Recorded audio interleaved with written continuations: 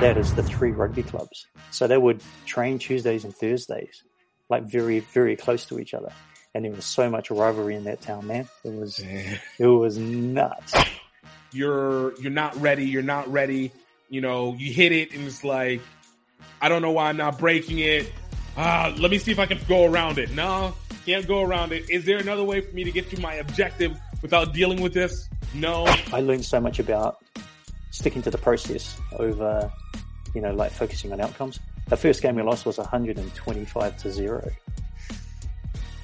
And then the next round, that team came back and they beat us like 95-10 or 95-5 or something. And we had the biggest party in the changing room, and they couldn't believe it. I will always say, if you've gotten a chance to experience the world in an upfront way versus simply being able to hearsay, I will always consider that to be one that is successful. To their life. And I've done things cross borders and taken huge risks. And I mean, huge risks, not only, you know, with career wise, but with my life and, you know, with my stability and I wanted to do this, so I'm going after it. I think the minute I stepped on a practice field for rugby, the calling happened. An 8-year plan to be on the team. And I was in it within 2 years. Don't wait until you are a pro to be a pro. Right. And I walk around with a rugby ball sometimes and they're like, what is this child on? It looks like it was heavy. Yeah. It's up. It's not up. You know, that's the first time I played like professional. I'm making rugby money. How can I make money outside of it? And there's 2 Scottish guys, and they said, "Oh, you're here for the movie." That rugby is a game for all shapes and sizes, all cultural aspects. He looked at me and he says, "You guys are awesome." Roll rugby, roll rugby, roll rugby, roll rugby, roll rugby. Yo, what's up, everybody? Welcome to another great episode of Grow Rugby. My name is Gift Time and Bailey, and of course, this is the show where we get to speak to people about the opportunity they have found, created, or taken advantage of via rugby. Yo, man, what a heck of a weekend. Biggest congratulations to the New Zealand Black Ferns, back-to-back Rugby World Cup champions. Great game against England. Of course, number 1 and number 2 going at it again. And England England has the wildest problem of being able to win a Rugby World Cup. I think it's got to hurt after a little bit. Like, has England won a major rugby tournament anytime in the last 2 decades? Like, I know they win game. They're always propped up as one of the best teams in the world.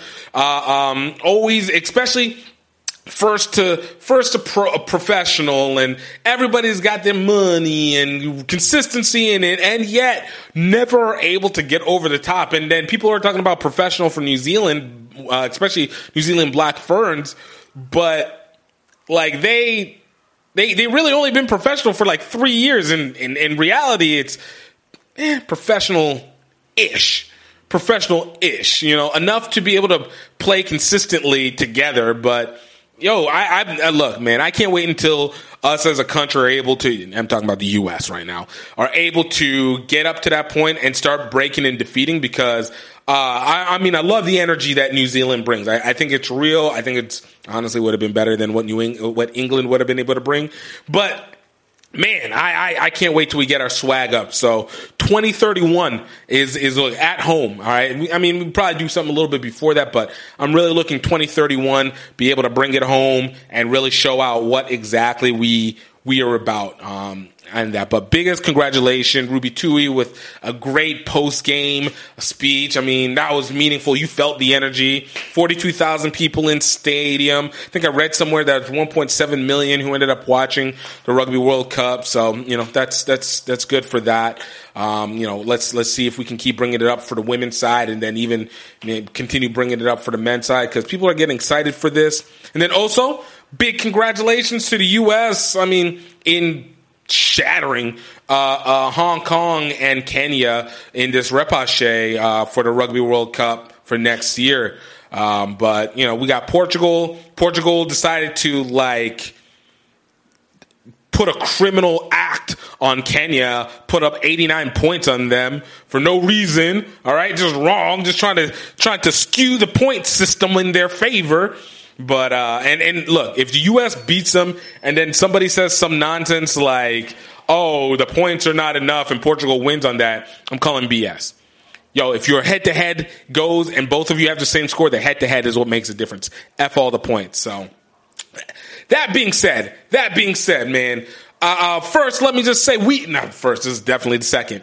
We got a great guest coming on today. That was some great news. Great guest coming on. Theo Bennett. I don't know if you haven't heard about him. This man has been coaching everywhere. He's in New Zealand, in Brazil, coached all over the U.S., all over Europe. This guy has been everywhere. This is a coaching legend. Philosophically, I'm just philosophically legit.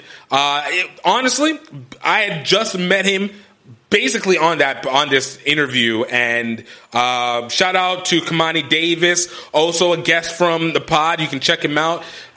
He's the one that made the connection, and I honestly didn't really know that much about Theo, but being able to look back and then have the conversation, I mean, this guy's had a really interesting travel, almost purely rugby life, but we really got into the nitty gritty about how his way of thinking is, and I really am enthralled with that. He's also the owner of the rugby store, Rugby Inc. So, I mean, this is a very much a Renaissance man in the rugby verse, and it was really a pleasure getting to talk to him and, you know, being able to have the real conversations about stuff with him, about rugby and life and how to go about it. So I hope you guys truly enjoy this.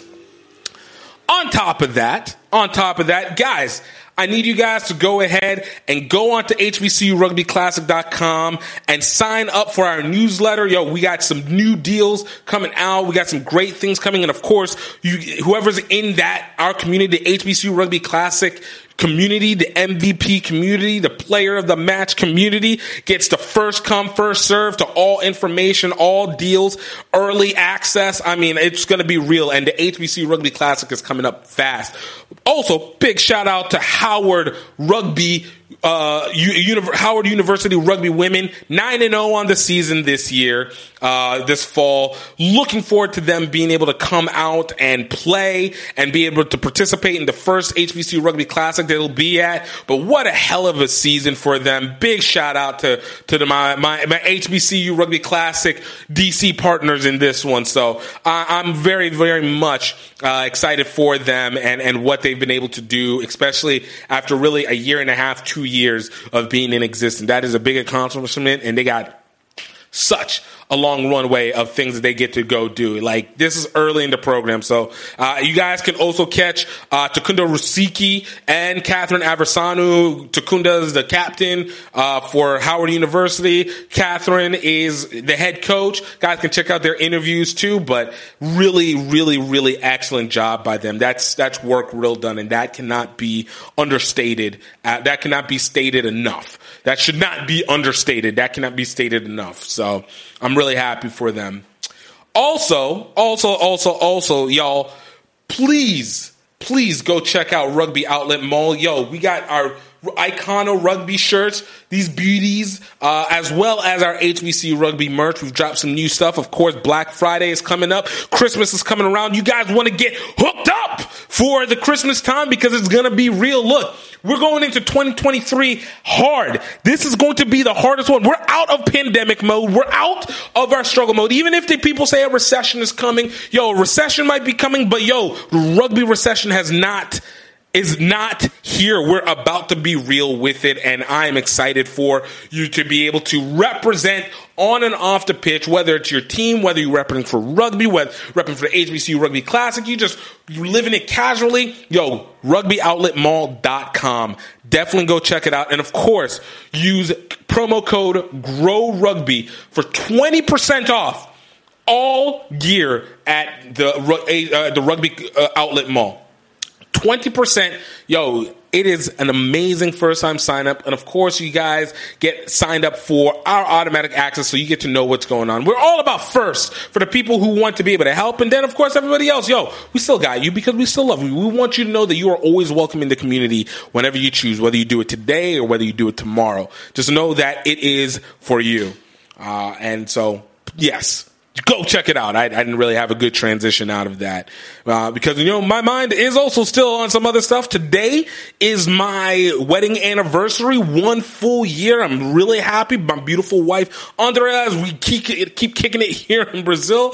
But I am excited. So this is also kind of recording a little bit earlier, which I guess is probably more of a good thing because I need to be recording earlier.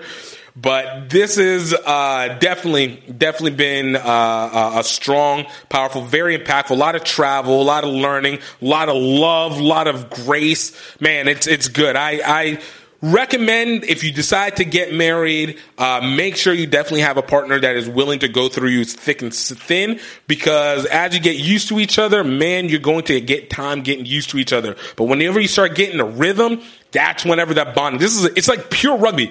It's pure rugby. Everybody knows the closest bond happens whenever you're on the pitch and whenever you're on the travel, on the journey. Whenever everything is good and chilled, that's whenever things are like easy. That's not whenever you bond the most. It's whenever you have to work it through and from there, and you get better every single day, every single week, every single month.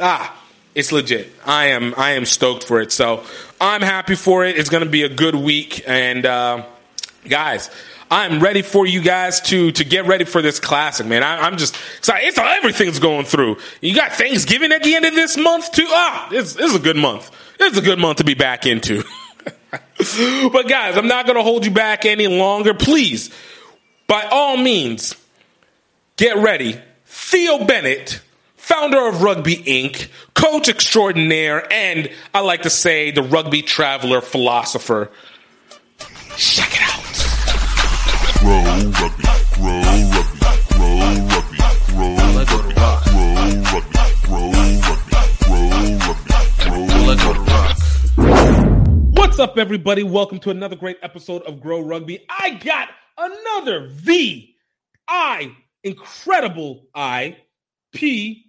I always get these letters of my VIP person over here. He's got a new book out, Virtuitous. He is the runner of the rugby department. Theo Bennett, thank you so much for coming through today. Thanks for having me here, Gift. This is like a real privilege. Thank you so much. Man, Theo, I have to first say, your store, I love it. I've seen a lot of gear getting done with it. I've seen it for years now. As one of the few rugby actual athletic apparel and accessories stores here in the U.S., or at least I've always seen it for U.S. based. So I don't know if it is U.S. based, but I know I've seen it in terms of that. But I didn't actually know the person behind it until, our common friend Kamani told it. And he was like, yeah, he runs a real. I was like, oh, there's a face behind this. This makes so much more sense now, And then he was telling me about the book and then obviously conversation. So as we've been building up to this, I've definitely gotten more and more interested and more excited about like being able to have the conversation and getting to know more about you as a person, because you kind of have a story. I don't know. I think you feel like you should have done like maybe more of a what do they call it? A biography first, and then hit you with. I actually started writing a biography. It's called "Who Will Tell My Story." Nice. Because I grew up in New Zealand and I've traveled the world, and I've lived in like so many different countries, worked with so many different people. You need an anthropologist to follow through and understand exactly my footsteps and where I've gone. So I was basically a global citizen for more than 10 years. That's amazing. And I was been away from New Zealand for 17 years in my travels, and it's been amazing. Like every kind of country, man. Like I've been in the thick of it. It's been a great journey. Dude, I love it. And honestly, it's I'm going to be completely honest. It's something that I've worked to try and do, especially because of rugby giving so much of, for lack of a better word, an opening, an opportunity, I think in a unique way to be able to travel and hopefully be able to travel into some of these places that are always considered as controversial. The U.S. citizen component of it might create some, little variants, but I'm hoping if I get this Brazilian citizenship, we might be able to slide through some of these countries that are not so open to the U.S. passport, to say the least. Okay, yeah. Brazil is an amazing place, man. I spent a long time there. Oh, man, that's awesome. Yeah. We will talk about that. But before we get into all that, I always like to say every superhero has their origin story, and I always love to make sure that we know where people started from. So, Theo, if you're ready, as you're ready, how did you get started with rugby?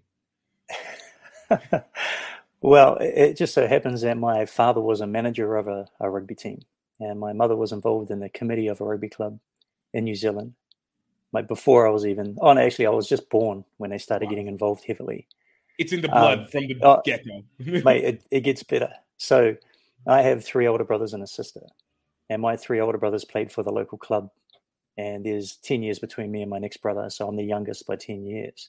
So I kind of came out of the womb seeing these guys, everything about rugby.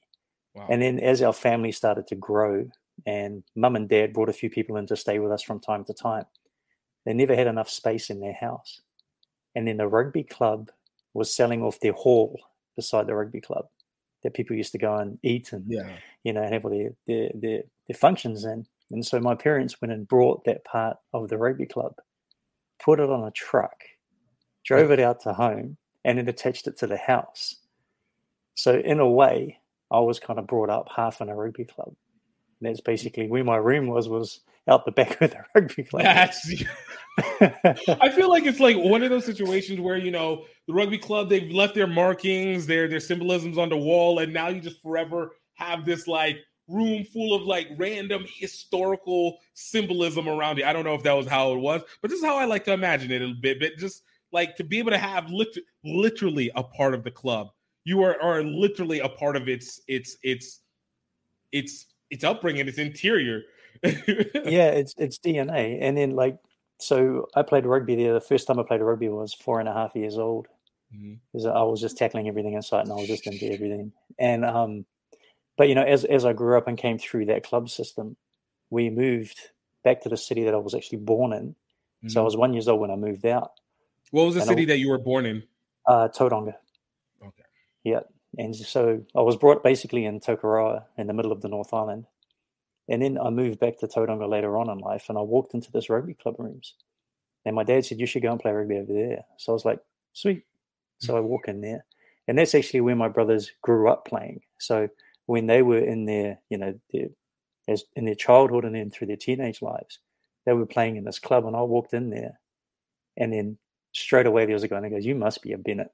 And I'm like, what? Like people, she knew me because I'm like very, very, I look very similar to my brothers. Yeah. In the way I conducted myself.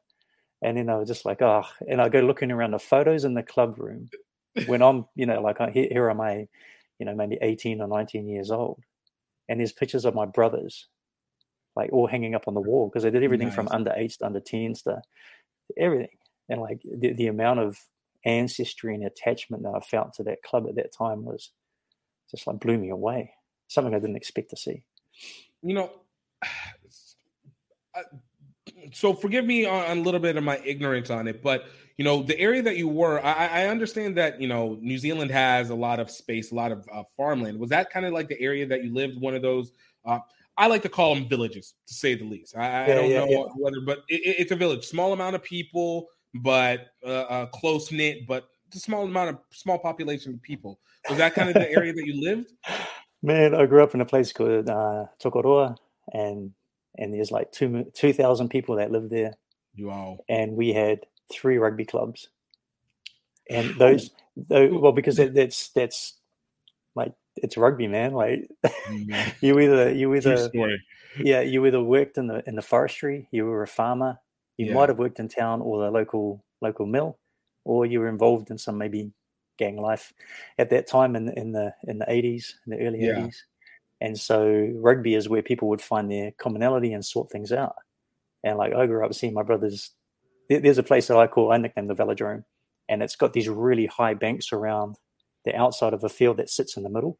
And then around that is the 3 rugby clubs. So they would train Tuesdays and Thursdays, like very, very close to each other.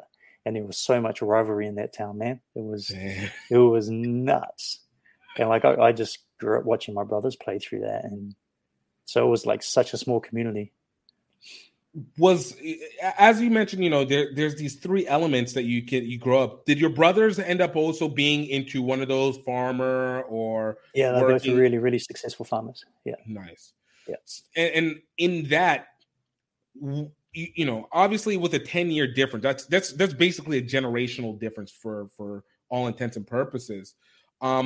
Was watching them and seeing what they've done on the pitch, how they interact with the community, how much did that end up going into the process of, I guess, leading to you being able to exit out? Because a lot of times it seems that you find yourself, a lot of people will find themselves falling into the same pathway as a family, and especially one that's such a difference. It's, you either kind of choose where you see, this is what I'm going to do, or I've seen everything that I'm not necessarily fond. I get it, but I want to go a different direction. For you, how much of an influence did what your father did, what your brothers did, influence into how you made your decisions moving forward? Well, a lot of the decisions that were made for me as a young person, as like a kid, was basically environmental, because my mother and father got divorced when I was 7. Mm-hmm. And so I was kind of living with my dad on the farm, my mum and dad on the farm, and then I lived with my mother in the city. And then, you know, she ended up moving to Auckland, and then she moved from Auckland to somewhere else. And so I basically had 9 schools throughout New Zealand when I was growing up. And so I was kind of like a product of continual adaptation. So even though I had these grassroots at the farm, I just found myself moving all the time. My mother passed away when I was 13. So then I had to go and live with my dad. And then this is where I kind of started encountering a little bit more about who my brothers were in that community, in that town. And I started playing rugby again, and it was pretty full on kind of a way to grow up. So even though I had these real good core roots about who I was as a person in my family and how I saw them conduct themselves continually, I was very, very fortunate. They were kind of big personalities. Yeah. So I always got, one thing that's kind of very missing in today's culture is the art of storytelling. Agreed. And so, you know, like I used to hear stories about my brothers. No matter where I went, I would hear about them because they were pretty cool, man. Like, and so, and I remember like I was hanging out with a mate of mine when I moved to Tauranga I think I was 19 or 20. Mm-hmm. And I was standing in the garage with him, and it was a night before a big game, and his uncle walked in. He looks at me, he goes, "Oh, familiar." And I was like, "I don't know, bro, I haven't met you before." And then this guy, "Oh, this is Theo Bennett." And he was like, "Bennett, are you Warren's brother?" And I was like, "Yeah." And he goes, "Oh, got some stories about that guy."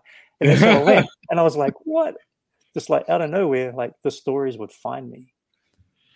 But how much of an interaction did you actually have with your brother? I mean, I get from the stories and of course it creates almost a legend. And obviously living with your mother and you having change, obviously it create a bit of growth distance, give or take. But whenever you did end up coming back to living with your dad and outside of the rugby club and the people around it, how much of an interaction did you have with your brothers directly as opposed to through hearsay, through other people's experiences? Probably not enough, and not, because, they had their lives. By that time, they were growing with young families and, so they had commitments and, they had mouths to feed and things that they wanted to settle for themselves. And I was fortunate that my dad was very, much the vein of, you're created for the world, and you want to do something, you do it, and I'm just like, okay. And sometimes they're like, "Hey, Dad, can you drop me in town because I got to meet my mates?" And he'd be like, "No." He goes, "I've been at work all day. I can't do it." And I'm like, "All right, then.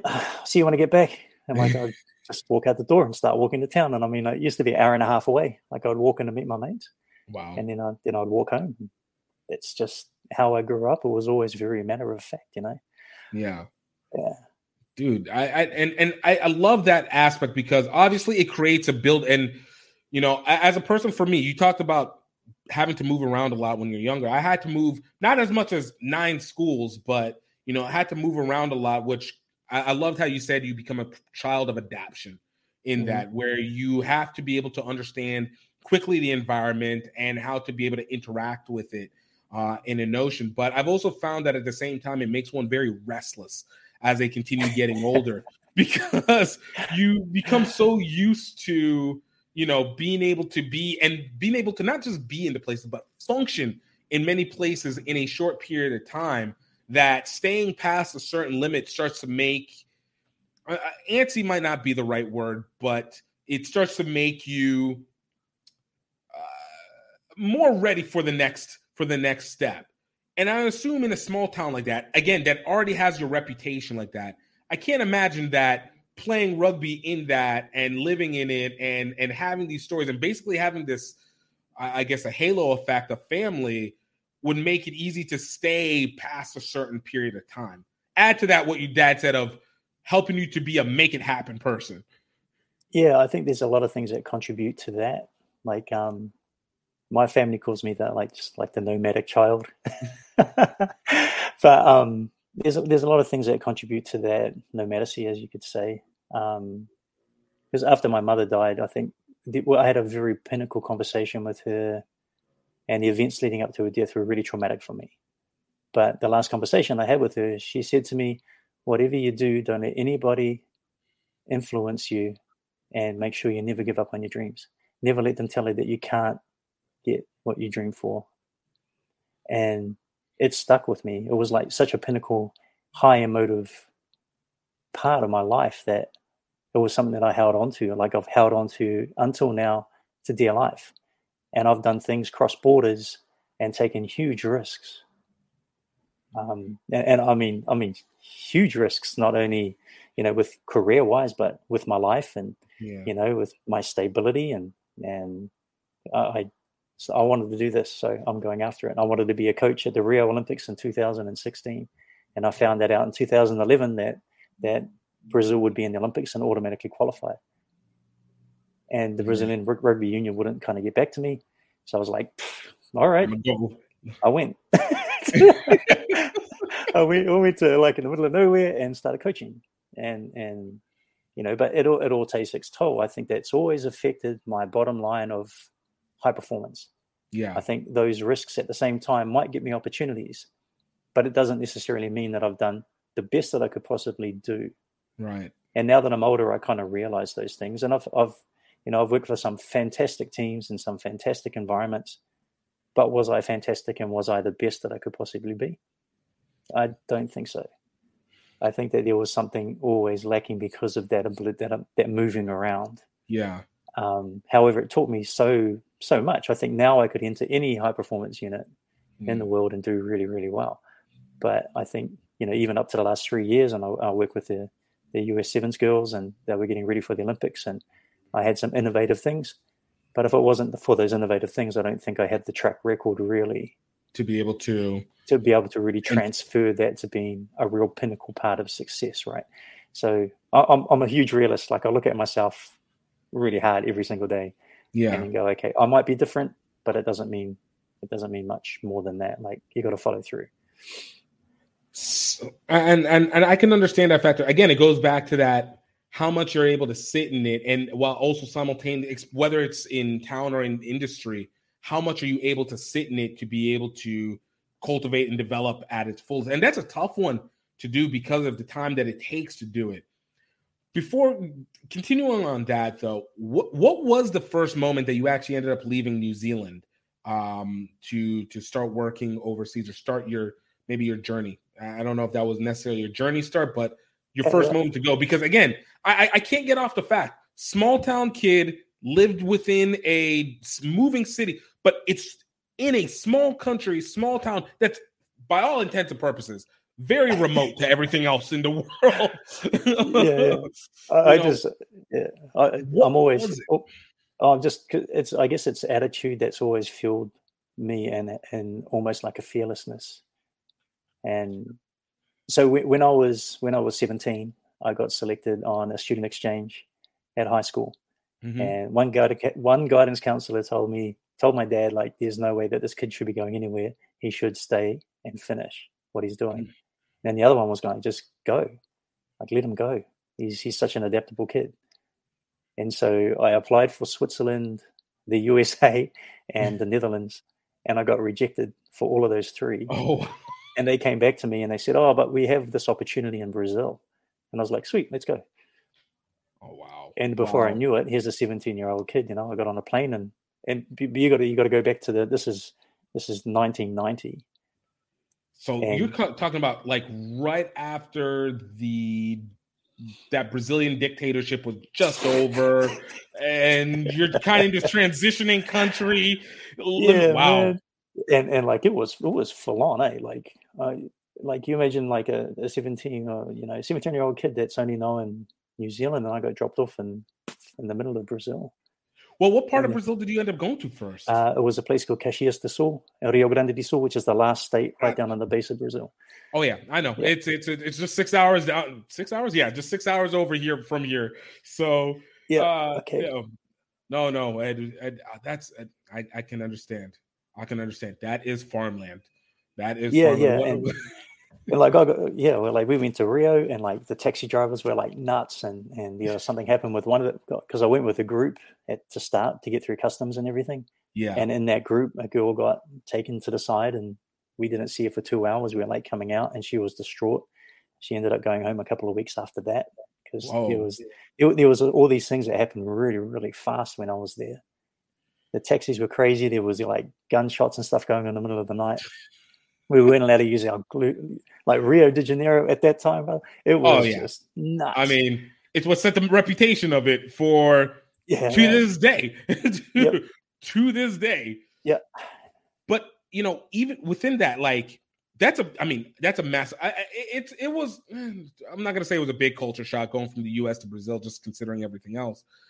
But going from New Zealand to Brazil and entering into that, for you, that kind of and this is before you're starting doing this with rugby. All right, we're just talking purely within the population. How much of that began almost maybe a catalyst of how you learn to function in other countries and places? Because I can't imagine that. I'm not going to use the word chaos, but the activity level of a place like Brazil. Even I'm a Nigerian as well, so whether it's Brazil, Nigeria, these are much more active than what a lot of these places, and definitely I would assume more so than a place like New Zealand, let alone the small town. How much did that actually end up being like maybe your base for how to deal with any other country that you ended up going to? I think it came down to, there was a stage that I started seeing a girl in Brazil, and we were at a nightclub, and then she like lived, I don't know, 3 or 4 blocks away from this nightclub. So I ended up walking her home because I'm the big tough guy. So I walked her home, and then I was just walking back. I got assaulted by these 2 guys, and they pulled a gun on me, and then it just ended up in a big fist fight. Yeah. And then I ended up not coming off too good. And and at that moment I thought it was done. I was done. I basically put the gun to the back of my head and said, take 10 steps, count to 10 and you're dead. And, I remember putting my hands at the back of my head like this and then walking away. And I was just like, I started counting to 10, and like in that 10 seconds or 10 steps. And I was kind of like, I said to my mum, I'll see you soon. And just like, I hope everybody forgives me for what's going on and whatever. And either way, like, it's going to be okay. And I just took this big breath, and I just felt this peace about everything. Yeah. But then the shot never came. And I got about 20 steps away. I stopped and turned around, and these guys were running off. And I went back to the nightclub, and they were just like, what happened to you? Like, I was just like cut and bleeding and just like, bro. And I think I suffered like a lot of PTSD after that for for quite a long time. I have to imagine, because there's not a situation where you don't become highly alert from your surroundings after that. Just on the fact that you like, I'm a person who I get much like you was. I don't worry about my environment too much, but I'll use an example like getting into a fender bender. Someone comes hit you from behind just randomly, and it doesn't hurt you. The car's fine. For me, it didn't hurt. But from that point on, I am been highly susceptible of anything that goes around me, whether it's driving, whether people are going to the stop sign or whatever. I'm always now in this moment where it's just like, you just need to be on the red alert. Like there's always a little bit of a red alert that's going on. It dims as time goes on, but it dims. And I assume that early stages, that PTSD was just, especially when your life is on the line. Oh yeah, like 100%. Like in New Zealand, I was used to like getting in the fights every now and then on the rugby field, if not stand up for myself in high school or whatever, like those things happen. Right. But to this degree, it was like a whole nother level. And I remember about 2 weeks after I recovered, because I was a bit, I just stayed home. I didn't say much. I just stayed home, didn't really talk to anybody. I was like, cut my ass kicked. and then I got on a bus and I was going back into town because I had some people to meet, and I didn't want to just suffer sitting at home the whole time. I just wanted to, get on with things. And I remember holding onto the railing inside of a bus and looking out the window. And I swear I saw the dude that assaulted me standing there with a woman and a baby. And he looked at me and I looked at him. And I just felt like I was going to pee my pants. Like I was just like, got so scared. And like I rode the bus and missed my stop and went too far. I just did the whole circuit. Then got out of the bus and then went home because it just did this big circuit. So I just stayed on it the whole way, went inside, closed the door, and I just kind of sat on my bed and I was like, that's freaky. Imagine if, like what else could happen from now if he recognizes me, I recognize him. Right. Like, what else could actually go wrong in a situation? And so, yeah, like it took a lot of years to get over that. And I think I remember the specific day I was playing under 21s back in New Zealand after a bit of time gone by. And I was a bit shy of contact for some reason. Like my ability to tackle like really, really dropped off, and I became pretty flighty and just not keen. Yeah. And then I remember I was facing this big Islander guy, and he was huge, man. And he was running through everybody and just, it was like the Jonah Lomu of the time kind of thing. And I was like, and then I was like, what's the worst that's going to happen? I mean, you survived this. Let me go through your body into it. Did you make the stop? Yeah, man. Like I smoked him. First time I ever tried outside in defense. Like I had to change something, and the coach wouldn't pull me off. We're already losing, and he goes, "If I pull you off now, there's no growth. You're just going to be the same." Because I said to him, I can come off because like I missed every tackle on the dude, man. In the first half, I was like, psh. And he was like, "You got to figure it out, man. Like, can't take this away from you." And I was like, "All right, then let's have a crack at it." So then I just changed my position. He got the ball and I smoked him. And then he lost the ball. We got it. We picked it. We got the only try of the match, and everybody was like, "Yeah." But it's not necessarily. And that kind of changed the way I was with rugby. But then it kind of changed my narrative for life as well. Do tell. Because I mean, I can't. Well, actually, before you go, like before all of it, were you a religious person or a spiritual person in that element? Just I know New Zealand is, I think, Catholic country, more or less. Well, religion in New Zealand is like truly conflicted because rugby is so powerful and horse racing was back in the day. And so like if the All Blacks were playing, nobody would be going to church. If there was rugby on Saturday, there was nothing going on. So it was like literally when we talk about religions in countries, and New Zealand has one of the most staunch religions of rugby in the world. And it was big, hard farmers and Polynesians and Māori and right. New Zealand became known because of rugby, right? So I don't know how much you know about the All Blacks and how that was all created, and and how impactful that was around the world. But in the First World War, they wanted to boost morale within one of the camps in Egypt or so, I think it was, and they went out there, decided to have this rugby match, and all the different countries got together and played off, and New Zealand won it. Yeah. So then they invited New Zealand on the tour, and then they went away and they won everything because, at that time, New Zealand had real hard immigrants, right? So we're talking Scottish and English and Irish, big burly boys and some fast, hard men that had to work on the New Zealand farmlands to get that established. So it was only, very, very close to that. And then with the world wars, so New Zealand come back beating England, like swiping them, winning all this. All of a sudden, the world knew who New Zealand was. New Zealand had entered the map. Yeah, and then it just that just kept hammering away. So it's everything's to do with culture and how it was created. No, that's true, and it sets the ripple effect that you the way that the culture reshapes itself from that point on, as well. But so fair.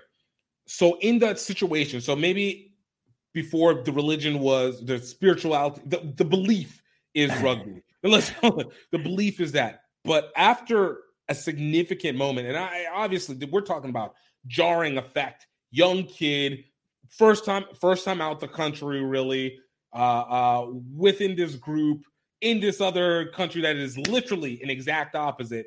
You come back, and obviously, let's call it, you had the yips of rugby. Like, what was your pool to continue on? Because this is also not a time period where therapy was exactly lauded in the world, unless you were considered crazy or there was something wrong in the family. So for you, what was it that you used to kind of help draw you back out? Was it the extreme focus into the rugby, or was there something else that added to that? I think it was being like the chameleon in different groups of people, and being super kind of expressive. Like, I was involved in music and I was just like training all the time, and I'd have different groups of friends. So I didn't really need to lean on my family or, talk to anybody about any of it exactly, I would just like bounce around these groups, and just be this chameleon. And then when I couldn't find it, I would make my community. Like I would find something to start, to gather people around me, and then go. Nice. And so, when it talks about like spirituality and things like that, I don't think I really entered that realm. However, after my mother died, in a garage sale that was up the road, I found a book, and it had a tiger on the front, and it was called Taming the Tiger. And I was like, this is going to be great because I like tigers. And I was into Kung Fu, and this is the 80s. Like, Bruce Lee was the man to me. And I was like, yeah, I like Bruce Lee. And I was like, wow, okay. So then I go home and I sit down, but this is not a bloody story about a tiger. It's talking about someone's brain or something. But me being me, who's like, just like totally. I'm going to make it happen. I'm going to finish this thing here. Yeah, man, I did. I got a dictionary. I looked up the words I didn't understand, and I read it. And it was talking about taming the subconscious mind. Yeah. And I was 13, and I had some pretty lonely times there because I got transplanted into a place I had no friends whatsoever. Right. And my dad would go to work, and I'd go to school and come home, and it'd be nothing. I'd be like, that's a different level of quiet. That's whenever life gets not quiet, when it gets silent. And I consider that to be very different than just quiet. Quiet, at least, is just, it's dim, but you feel at least your environment. When it's silent, it feels like nothing moves. And that is a different version of an empty that goes right there. With the players that I've coached in the past, like especially in the last probably 5 years, I talk about the white wall. And there's a white wall coming for us all. Like, it's going to be there. And when you finish the tournament and you finish this and you get on the plane, you're going to hit the white wall. Like, it's there. And then who are you when that hits? Man. Whew. I want to let that one sink. Let that one sink. Because that's real. Interesting. It's like super, like those kind of experiences that I did have growing up really influenced how I look at coaching. Yeah. And that's what I want to kind of move into, the beginning of your stages going to coaching. Obviously, as a player, I'm assuming admirable enough player, but again, weren't going to play for the All Blacks, weren't going to play for pro teams. What took you into that next stage for coaching? Was it just the nature of rugby being in the blood, or was there something that you felt actually compelled you into it? It was part of, I was doing a sport and recreation course in New Zealand, and a part of that was to do a coaching certificate, and you have to like kind of find some people that you have to coach. Mm-hmm. And like I went to, I changed colleges at one stage, and I built a rapport with some people there, the PE teachers and stuff. And I said, look, I've got to do this course. And they said, we've got some like I think it was under 16s that we need a coach for. And I was like, sweet, I'll take them. And I started coaching them, and I realized, hey, I'm actually okay with this. Like I kind of do okay. And we built up like such really good, unique friendships between the players and I, because realistically there wasn't much difference. I was probably 21 maybe, or 20. And so this was maybe about a year and a half after you got back from Brazil, a year after you got back from Brazil, give or take. Yeah, and I really, really found my place with them, and I found like the authenticity that they had and their enthusiasm, because we were the Mighty Ducks, like we were pretty bad, and then we got better and better the more we trained. And I was like the influences of my brothers when I was little, and there was a specific coach that I had in the under 16s for me personally. His name was Kevin Ormsby. And unfortunately, he got killed in an accident halfway through our season, and it left this thing inside me too. Like he was like one of the best men.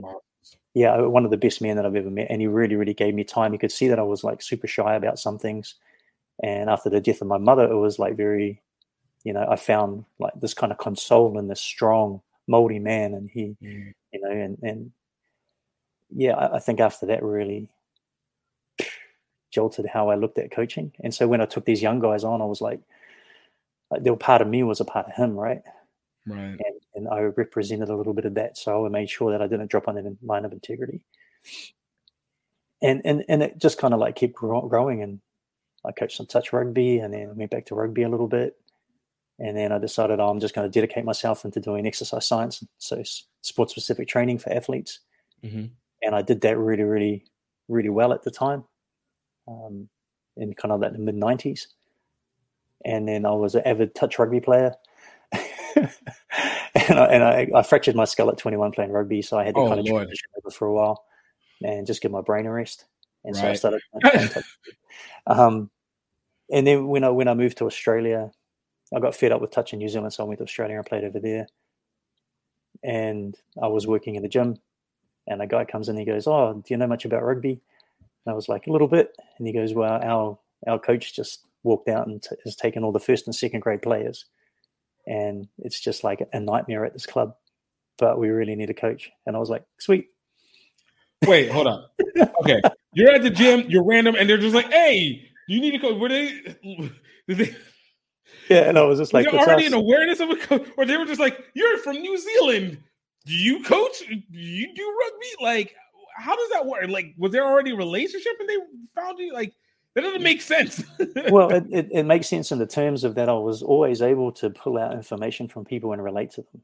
Gotcha. Because of that kind of like ability to like basically having startups all the time, right? So yeah, after you do a gym program for somebody, they get to know you and they want to do rugby specific. So I'm like, okay, I'm giving them rugby specific stuff, and it's all good. And then they're like, a little bit about this, and I'm like, yeah, a little bit. Have you coached? Like, yeah. Like it just kind of flows on. And the opportunity came. I said yes. And man, I took over. We lost 47 games in a row. God, dog. And but that was also again a situation where the club was still in distress. So it was almost like rebuilding culture in that moment. Yeah. Like I learned so much about sticking to the process over, like focusing on outcomes. The first game we lost was 125-0. And then the next round, that team came back and they beat us like 95-10 or 95-5 or something.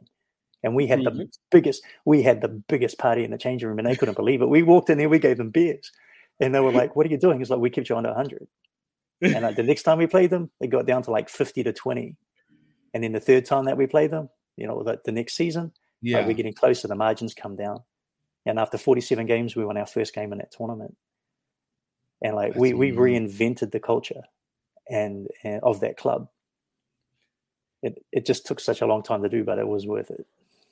Was that basis for you creating culture? Because I assume this is a regular theme based off of just the places that you just talked about coaching, whether it's Brazil, whether it's Australia, whether it's New Zealand. Like the idea of creating culture, was that just an affect of Hornsby or your friend Hornsby, or was this again going back to these philosophies that you learned from how your brother was treated in terms of storytelling, to how you dealt with things in Brazil, to adaptation? What ended up being your built concept of team culture that you started to use as a core element moving forward? I became the head of the family. It gave me purpose and belonging. And it gave me an opportunity to look after the people that were around me. Yeah. And I met kindred spirits, basically. Right. You know, young men that had a really, really strong warrior code about them that just wanted to play. And because I guess my authenticity towards that journey of going, you know, you are like, I had to go and pull the boys out from like getting arrested on a Friday night so they can play Saturday. Like, and at the point I couldn't control these guys, man. Like they were just wild dudes. But when I started building it was all the wild cards. And so I was like, can't beat them. Join them. So then I'll be out just to make sure they didn't go to get locked up. Which is fair. Yeah, you keep them corralled, not corralled in, but at least it keeps an honest gauge, middle gauge for everybody. I tell you the secret. You ready for it? Yes, let's go. Bacon and eggs for breakfast at my house if you want to come and play. That's legit. Actually, so the boys will turn up. That makes the most sense. Yep. Yeah. Mm-hmm. You know, we always talk about this culture of rugby, especially when it comes to the networking, with the camaraderie of it. And it speaks a lot, again, to that home value, I like to say, that is felt, where I feel like the strongest teams are the ones that there is a place to call home. Not necessarily like the pub, but there's a place where people feel like they can remove the world off their shoulders for this moment. Oh, absolutely. Because it's something about I talk about the warrior code a lot with the few people that I talk to at the moment. So, you know, the warrior code is really strong. What that is like having a strong warrior code is to be very adaptable and very clear-minded in every kind of environment. And it's to be harmonious. So it's to have enough skills to make sure everything's flows. Yeah, and so what rugby basically does though is it puts a warrior in his place. Where you can't go thinking about yesterday, you can't go thinking about tomorrow. You need to think about this present moment. Yeah, and in that flow state as such, like people, it generally saves lives. Like I've been heavily involved in Brazilian Jiu-Jitsu now for like the last 10 years. And apart from rugby, I think Jiu-Jitsu has been one of the most core, hugest developers that I've ever been on. Like it's so internalizing. The journey is just amazing. And I just recommend that every single person go and do it because you're gonna get faced with so many barriers within yourself. No, I heard the same thing with Thai boxing, Thai kickboxing. Again, because you see it in the training where it pushes your body to a different level because of the way that it gets presented. Like there's the fighter way that we get here, but at home, in its home, the way that it's presented. I remember a young lady from Canada who was living in Thailand who was doing this initially was telling me about it because I haven't personally done it myself. But creating that element of focusing you into your present moment to allow you to be able to have, I guess, maybe the most control in your arena, in that, to have the most peace in that, right? Because if you don't, it's danger. If you're in a fight, if you're in the ring, if you're in a match, it's the most fight in that. Yeah, well, you think about when most injuries come from lack of attention, a lack of awareness of what's going on around you. Lack of Yeah. And so like it's always about, if you really want to, like you can imagine the injuries that we would have had if we were losing 125-0 and lost 47 games in a row. I was the first aid guy. I was strapping people's shoulders and ankles. We went through more tape in like 1 weekend than what clubs would go through in a year just to keep the boys. Sometimes we'd turn up, we'd have 13 players and the boys would play. But it is no subs. No subs, man. Like we started like raw. Like there was nothing. There was just like me and them, and it's like I pulled on the boots a couple of times. It wasn't that good, but I pulled on the boots a couple of times and got out there with the boys. But it just, mate, there is a place that people belong, and the world disappears. That's the realist.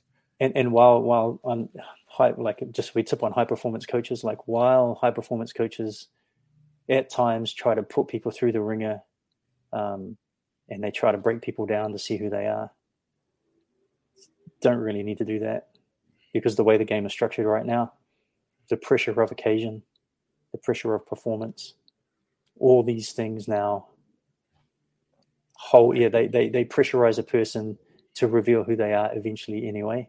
Yeah. And all you need to do is hold space and foresight. And where I'm saying is, when I talked about the warrior code, like as a coach, you need to have a certain kind of code that you live by that keeps you grounded. And when I talked earlier on about how, my successes, I think I could have done a lot better. At times, I was very, very strong in my warrior code because I was probably closer to jiu-jitsu when I was coaching. But the further I got from jiu-jitsu, the further away I got from that. So it's like on a personal pursuit, like you have to be a way of action. Is that part of is that part of the reason also why you also found yourself moving around so much? It was because I love the way that you call it, the personal pursuit. And if you can also kind of speak to the countries that you ended up coaching at in this time. But in that process of going from place to place to place and dealing with these, do you feel like you were trying to also find yourself in that and find a pursuit? And ironically, in the pursuit of finding self, it starts taking you away from your base a little bit. Yeah, I think that you don't really know who you are until you encounter difficulties. Like I think that's like that's super interesting, like how we view and our reaction to circumstance. Yeah. And there's, in the second chapter of Virtutus, my book, Virtutus says a line: circumstance is where a coward lays blame.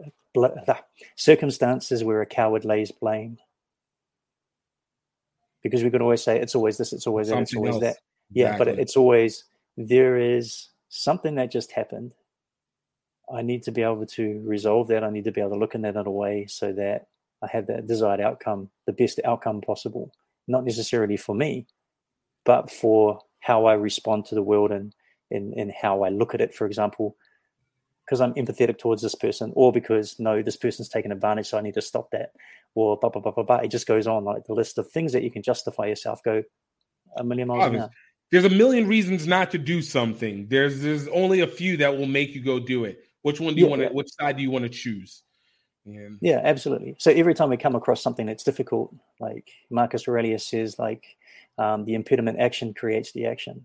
Right. The obstacle is the way, right? So he was like, we have this linear thought process, and we're taught that through sport, business, that this is how we go from A to B. But I firmly believe that this is life, right? And it takes us around. We can't get away from being ourselves. We can't get away from our lessons as much as you want to run away from it. Right. Like it's having that ability to look at yourself in a different way. No, and it was funny. I listened to this thing. This was it was an entrepreneurship podcast, but there's something at the end of it that really stood out, which was more of to the effect of, we all have a level that we always kind of hit a ceiling on, and we have a choice. You either can get to that level and stop, and while you might have been able to satisfy everything from below, you'll never really feel the completion of it, but you can always just step away and say, hey, I can go a different direction.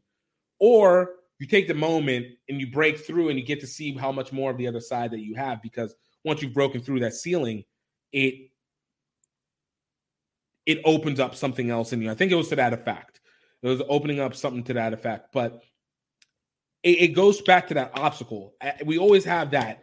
There's always that ceiling. I know for me, it's very normal. For me, there's always this thing that feels like you're not ready. You're not ready. You hit it and it's like, I don't know why I'm not breaking it. Let me see if I can go around it. No, can't go around it. Is there another way for me to get to my objective without dealing with this? No. What do you eventually have to do? You have to take the obstacle because it really doesn't present another way for you. But once you know that you go through it, it almost feels like you're unstoppable, to say the least. Yeah, like we can take something like really like personal for me is like writing Virtutus, for example. Mm. Like it's pretty demanding, but you can beat yourself into submission about accepting who you are. And it's just like, I never doubted for one moment that I wasn't a writer. Like as soon as I started, I was like, there cannot be room for doubt because the reader can sniff doubt out. Like, you know, like, and I can sniff it out if I get too far away from who I am. And like, sure enough, I failed in so many countless times with editors and with people, beta readers, and like getting feedback. And it's like, you're knocking against a brick wall, like so many times. But I think that life and rugby and everything around us, it's always a measure of a bounce back. It's always a measure about understanding your processes. Do you need more time? Do you need less time? Do you just need to hit it again? What voices are you creating? Are you creating that just get up and go again? Oh yeah, you know, you're being silly, you're being dumb, or is it? It's okay, mate. Get on your feet. Let's go again. Like it's nothing on the big scale of things. This is just a little hiccup. Like how are your processes? Where do you get your bounce back from? Right. And like I have a huge bounce back, like from one conversation to the next. It's just like, sweet, let's go. You know, it's interesting because I always wonder if there's two sides to that. Because there's one side is the bounce back, which it always feels like the bounce back is I know what the problem is, but I don't want to let the problem sit as a weight for me, right? Mm-hmm. And I'm going to talk for myself, and then I just want to get your thoughts on it. For me, there's a problem exists. I can either sit in the problem or I let the problem lay off my shoulder and move on, right? Mm-hmm. And go on to the next thing so I can try and solve whatever the solution that I'm trying to achieve, right? But then there's this other side that I've started to think of or started to realize where maybe there's an issue of not letting a problem sit enough where I'm not taking in the significance of what that problem provides. And it forces me to go, I'm thinking of more of how to do the solution that gets me to my point quickest, as opposed to let me understand what my problem is so I can get to my solution that gives me the efficiency to it. For you, like, how do you see it on that? Like, do you see the issue on that, or is it just like they both are one and the same kind of like? You got to roll your sleeves up and get to the bottom of your problems at times. But then sometimes you're faced with problems that you don't really know the answers with, and the consequences can be kind of catastrophic. So, you know, you got to ask yourself: are you in the architecture of your problem, or are you the architect of your problem? Like, where does your viewpoint sit and what's required? Word. Like, should I sit back and just watch and see how I want to react and want to respond to this? Or is it like, okay, it's fisticuffs, man. Like, I'm going at it with myself, or I have to do this, I have to do that. Like, I think it comes down to judgment about how you need to react to it. But the only way to have some kind of equal judgment is to have continual adversity. Right. And then if you're faced with that kind of adversity, because there's two really successful people that go through a lot of adversity to get good experience, they become successful. Right. And then there's people that have such a well-nurtured background that haven't had much conflict, seem to find themselves quite successful as well. And I'm not saying that people, success is always relative to what you want. I consider myself a very successful person. Mm-hmm. But people wouldn't look at, but maybe other people would look at me and, like say, nah, he's not that successful. But like I die to beholder, but you think. I will always say, if you've gotten a chance to experience the world in an upfront way versus simply being able to hearsay, I will always consider that to be one that is successful, because people experience I do find to be a little bit of higher than simply financial, because being financially successful alongside doing no real human experience is not success. Well, the human brain is really nuts. And true story. And basically it's this, like, we are just specks in a universe. Here in 300 years and 400 years, I doubt if anybody's ever going to think about this podcast. And we might think, I'm going to write a book because I want to be, like, there's nothing like the books that I write. Like, like 700 years ago, how many books went missing? 400 years ago, how many went missing? How many identities went? We're just specks. We're gone. But I don't know if that's, but here's the thing. I don't know if that's fully true, though, because there's one thing that we can always say, and he even kind of spoke to it when he talked about the impact of New Zealand from World War I to what's happening now. I think the specifics might disappear, the extreme detail, who is it from, what is the source, but the ripple effects of them do have an account, because obviously through generational change, you share information, you combine information, it goes through and it starts to move from it a conscious element to an unconscious element. And so it's the like you said, nobody might remember Grow Rugby, or they'll remember the Rugby Pod or whatever, but maybe the information that was taken from that, or the perspective that was taken from that, seeds into one person, and that can changes or adds another aspect of how they perceive their life, and that becomes a straightaway, whether it's transferring information to a friend or to kids or anything like that. Yeah. There's two ways of looking at it. Is what you're saying is it gets ingrained in your DNA, basically. Right. And it gets passed on. And there's this like instinct of intuition and intelligence, emotional intelligence, and like deeper intelligence of a human being beyond anything that they've experienced before. Right. It's just in them. Right. That's one way of looking at it, and that's great. And I've motivated and I've talked to people about that same philosophy, and I do agree with you. That's great. But there's also the other one, which is we are like this big in the universe, and something could happen and we're gone. And True. So, like there's our brain is not to really compute about the minuscule speck we are in the universe. Like our brains can't handle it. True. I mean, look, it's there's only so much, but I mean, again, from person to person, that is true. But I guess that's also the good part. That's what also allows you to either choose to either be in the moment or to worry so much about things that you can't control. It provides a limitation. Before we go, I wanted to talk a little bit on Virtuitous and kind of get, what was the motivation behind you writing the book? We've talked a lot about your philosophy, your characteristic in that. I know we probably could have talked more rugby, but I'm not going to lie. I like your philosophy a lot more. And I just I'm really interested in how you see the world. So forgive me on that one. But, what was the motivation on Virtuitous and why you decided to write it? I was in lockdown in 2019. And I was sitting in the garage. Yeah, like for COVID. So I went back to New Zealand because of circumstances. Yeah. I was sitting in my brother's garage, and I had like 2 weeks of quarantine, and then New Zealand went down on a harder lockdown. So it ended up to be quite a long time.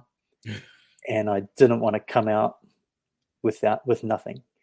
I needed to choose something to keep me occupied. I had views on leadership development. I had views on coaching. I had views on all these things. And, the warrior code and my experiences. And I wanted to let it be released.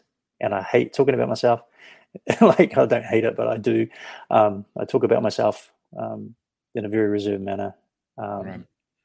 And I didn't very New Zealand, by the way. Very New Zealander of it. Yeah. And I would rather write about a third person. And then I had some kind of conflicted views about value systems and like how they create people. And I liked the warrior code aspect. And I created like a virtue system that I thought that would be very interesting to explore. And Virtutus, which means virtuous in Latin, was a way for me to explore these things.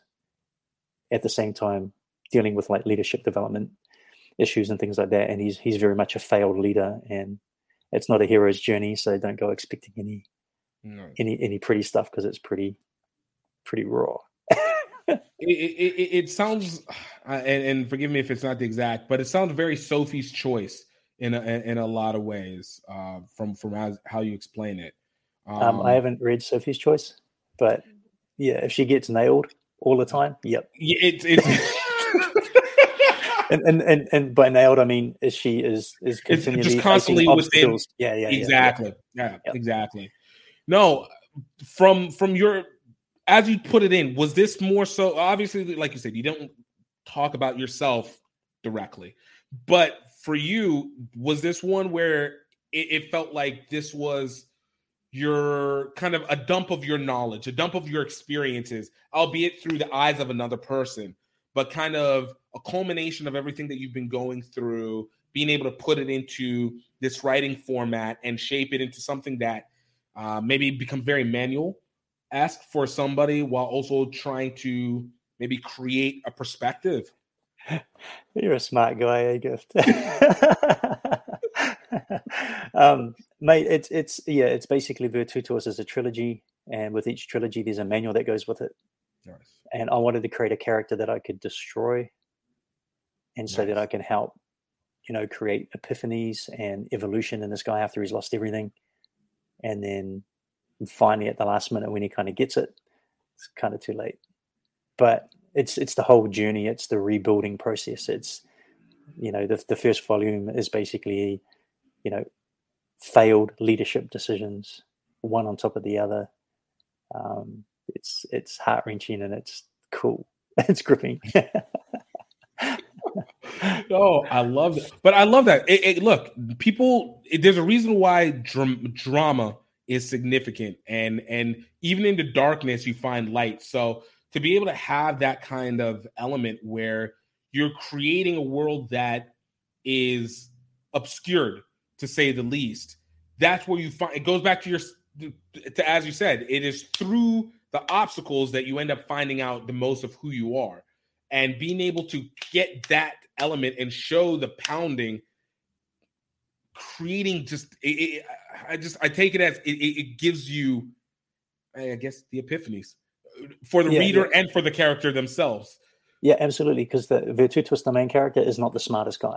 He's good at one particular thing. He's a good warrior and he's a good tactician, but he's not the most smartest guy in the room. There's always the people around him that educate him, that give him the different things to think about, that influence him. And that's where he becomes a really, really good learner by the end of the day. And as you were writing, and this will be the last question to let you go, but as you were writing it, what was it that you felt, did you reveal about yourself in it? Because I know, especially whenever you start to write honestly, vulnerably in these elements, sometimes it can bring back stuff that you may have either put to the side or maybe forgotten altogether, or maybe it just wasn't something that you thought about, and even in general. Was there anything that you yourself learned from your process of writing this book and the ultimate completion of it? I don't think I could ever be as courageous as him. And for all the courage and the bravery and the skill sets that he has, when it comes down to the crunch, it helped me understand how far away from that I am. And it sets a bar really, really high for me personally about how I would conduct myself in certain situations. And that I'm nowhere near as good as what he is, even though he's already really flawed. That's nice. That's nice. Look, I can't think of a better way to be able to let this go. Theo, where can people find you? You'll never find me, but you can find the book on... You can people find out more about Virtutus? Just go to Amazon Books and then put in Virtutus, and it'll pop up there. It's done really, really well. I got to Amazon. It got #1 in its category for like 4 days, beat out Marcus Aurelius's Meditations. Like, it did really, really good, and it's floating in between the top 10 now. So it just kind of sits there and it's humming away, and the goal is to keep it there. But I love it. Yeah, we'll see. It's done really well for itself, and I'm pretty proud of it. So.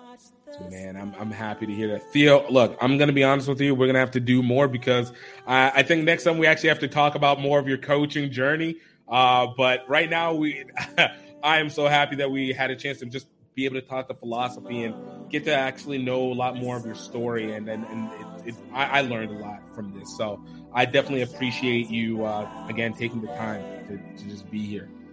Oh, mate, I got nothing but gratitude for you. Thank you so much. Appreciate it. Yo, Theo, my man, bro. I appreciate you coming through. Man, great conversation. Can't wait till the next time we get a chance to talk. And y'all, by all means, please check out some of our other podcasts. Definitely keep looking in Rugby Inc. all the time. Last week, we had the great...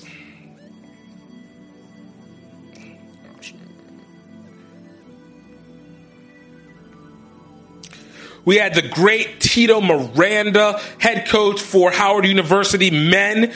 Before that, we had Adam Hughes, the author of This is Rugby, The Story, Culture, and Future of American Rugby. Great book. Of course, mentioned Catherine Aversanu. We had Danny Lamb. We had Kunda Rasiki, promoter Kiset Shiranganji, Daniel Davalier. Some amazing guests. Even going back into our past, Jen Salomon, who's over at representing for Mexico at the Rand Sevens. We had Cody Melfi, Olympic, and was over in Hong Kong for USA 7 with the USA Sevens team. Maria Thomas, president for Trinidad and Tobago. Phaedra Knight, Squidge Rugby, Robbie Owens, and so much more. Definitely want to check out what we have here on the podcast. It is some great guests, great conversations. Learn more. It is rugby, but it's not just all rugby because it is all opportunity. And of course, in opportunity, it is most important that I want you to know that I hope that you are happy. I hope that you are healthy. And I hope that you know that you are highly favored. Until next time, y'all. Cheers.